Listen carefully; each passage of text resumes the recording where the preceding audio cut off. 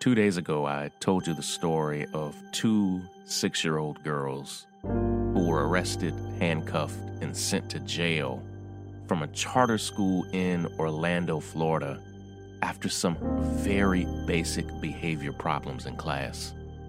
Yesterday, we talked about a 7-year-old boy in San Antonio who was arrested and handcuffed. Today, I want to introduce an idea that may surprise you. I believe the abundance of guns in America is the root problem of children being arrested in school. I believe it is at least one of the root problems of police brutality and mass incarceration. And today I want to unpack it. This is Sean King, and you are listening to The Breakdown. The Breakdown. The Breakdown.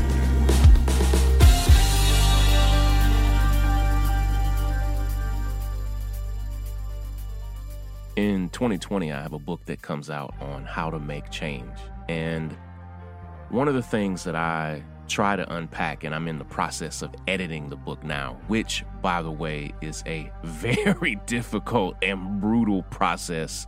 Editing a book is as hard as writing the book. And I'm in the process of editing chapters that explain why we sometimes try to tackle problems and simply aren't effective. And one of the reasons is we don't have our mind fully wrapped around the root cause or the root causes of some of the problems that we are deeply concerned about. And so for the past 2 days, we've talked about two horrible instances of two 6-year-old girls and then a 7-year-old boy being arrested and sent to jail for basic classroom tantrums, outburst, which should never happen, ever. And the only reason these children are being arrested is because we live in the incarceration nation where mass incarceration is so easy.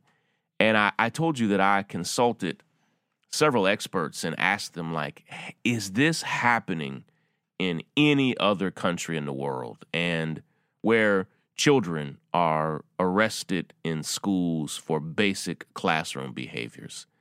And we struggled to find another example of this just being an everyday occurrence in school systems around the world. And it is in great part because the crisis, the sickness of mass incarceration has infected all of our systems, our mental health system. It has infected our school system. It has infected and invaded every system we have in this country, such that if you have an unpaid parking ticket or an unpaid speeding ticket, you could end up going to jail for such a thing, which defeats the purpose, because if you couldn't afford to pay your parking ticket or your speeding ticket, going to jail is probably going to cause you to lose your job, and you can't pay for your cash bail, which means you may stay there for a long time, which will cost the city and taxpayers tens of thousands of dollars instead of the $100 that you may have originally owed. The whole thing is a scam. But when you start digging at why children are being arrested, and we just talked just this past week, we're talking about two instances that we know of a school in Florida, a school in San Antonio, Texas. But I have had parents reach out to me all over the country to tell me that their young children have been arrested, that other young children in schools in their district have been arrested. This is something happening all over the country. It's just now getting the attention. But when you start digging, why are children being arrested at schools? You have to get to why we have police officers at schools in the first place. I had a long, difficult discussion yesterday with executives of the Orange County Public School System. That's the county system in Orlando, Florida. And they openly told me they flat out said that after the mass shooting that killed nearly 20 students and injured nearly 20 more in Parkland, Florida, with an assault rifle where students' bodies were just ravaged with bullets, that in response to that, Florida has now insisted, of course, to do nothing about guns, to do nothing about assault rifles, or to do nothing about bullets that ravage bodies. Their answer has just been to put more police in schools. The answer in Florida to now multiple mass shootings they've had in Florida is not to address the root causes of mass shootings. It's just to put more police in schools. Mind you, this school had police officers who did nearly nothing to help. And here we are. So they talked to me about it and said, Sean, what's happening? And they literally said, because of Parkland, because of the mass shooting in Parkland, that the rush to have police officers in schools has now caused there to be police officers who are not trained to be around kids. The officer who arrested the two 6-year-old children in Orlando, we since found out, has now had, I think I read, 19 different behavioral incidents over the course of his career, was arrested for brutally beating his own 7-year-old child, including, I read, a horrible description of the injuries, was also suspended for tasering a man 5 different times, including twice after the man was unconscious, but continued to keep his job, and was then hired by an elementary school in the name of protecting those kids from a mass shooting. And now what we see is brutal police officers do what brutal police officers do. They brutalize children. They traumatize children. They now arrest in jail 6-year-old children. And the same thing we see in San Antonio, Florida. I played a clip on yesterday's episode of this 7-year-old boy who has autism, who was overwhelmed by the brutality of being handcuffed with his hands behind his back and taken to a police car. This is a child who needs attention and treatment and is instead treated like a criminal. And at the root of this, at the school in Texas, and I talked to people there at the school and in that district, in the school in Orlando and people in that district, is schools are trying to protect themselves from mass shootings, and in doing so have now put police officers at every school in every city, in every county, and they're not trained or prepared to deal with children in any kind of way. And I have a problem with it. And as many of you may know, over the past 5 years, I've dedicated a huge portion of my life to studying the crisis of police brutality in America. And I have supported hundreds of families who've been affected by it and have interviewed and met with dozens of police departments and police officers across the country.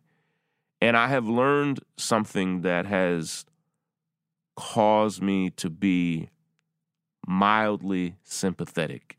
And I just have to frame it the way I mean it. It is a reality. Now listen, white supremacy is a real thing in this country. Bigotry and racism are real in this country. And though white supremacy, bigotry, racism, racial profiling all inform police and how they behave, it is also a reality that because the United States is the only country in the world with more guns than people. In fact, if you heard an episode where I talked about the NRA and how last year was the NRA's worst year in a very long time for fundraising, and they still raised $330 million, more than any other civil rights organization in the country, that the United States has about 110 guns per 100 people.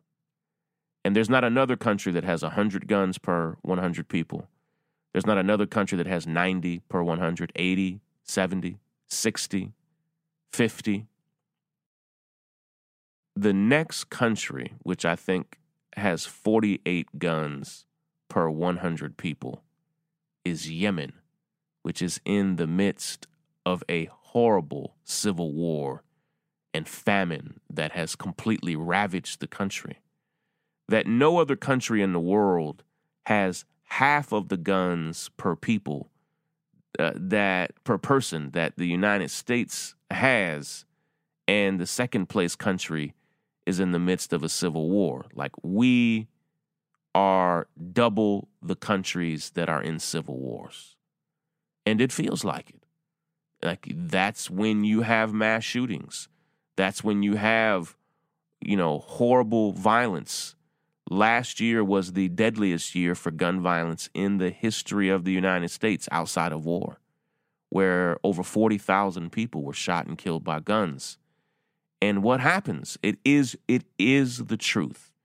And there are complicated realities around this truth, is that police officers are now highly informed, highly aware that there are more guns than people, that there are 350 million guns in circulation. No other country is remotely close. No other country has 100 million guns in circulation. We have 350 million guns circulating in this country, more guns than people. And when police pull people over or have confrontations, they are now being trained. And I have written and studied this training. They are being trained to be scared to death of the reality that the person they are confronting or pulling over or dealing with in any kind of way is armed and dangerous. And so, because of that, they are being trained in highly sophisticated drills to basically shoot to kill before you're 100% sure someone has a gun or is going to harm you. Think of Philando Castile. Think of Tamir Rice.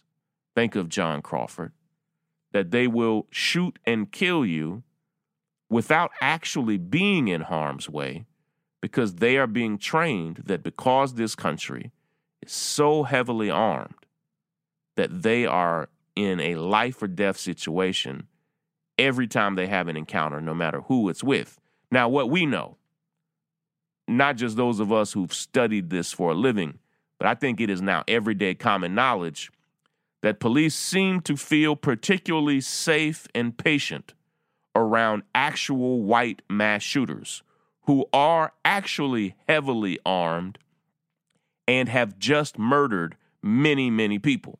Somehow they always come back alive, but Tamir Rice and John Crawford and Philando Castile and Alton Sterling and Terrence Crutcher don't. And so we see that they are applying this justification of how heavily armed the country is. They are applying it differently, but it is the reality that they are being trained that because the country is so heavily armed, that they should be afraid, very afraid.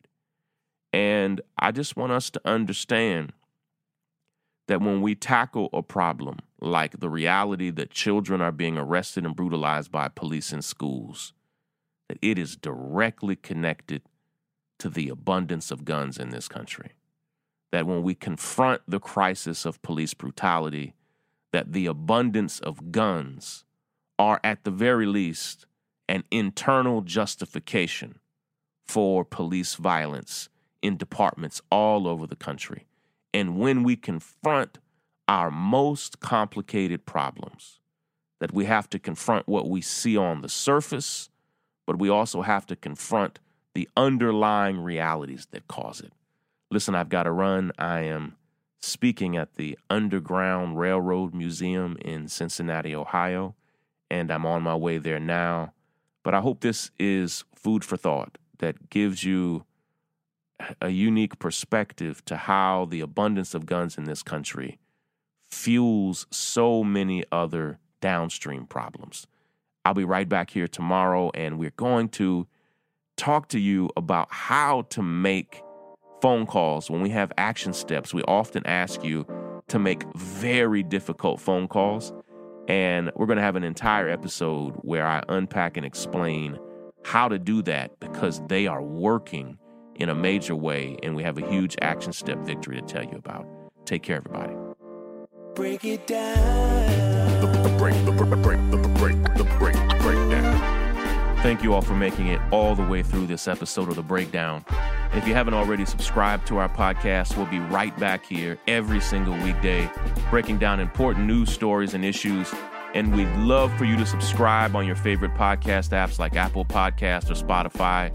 And please share this podcast with your friends and family, because our next big goal is to get to 100,000 subscribers. And listen, we don't just want 100,000 subscribers because we like that number.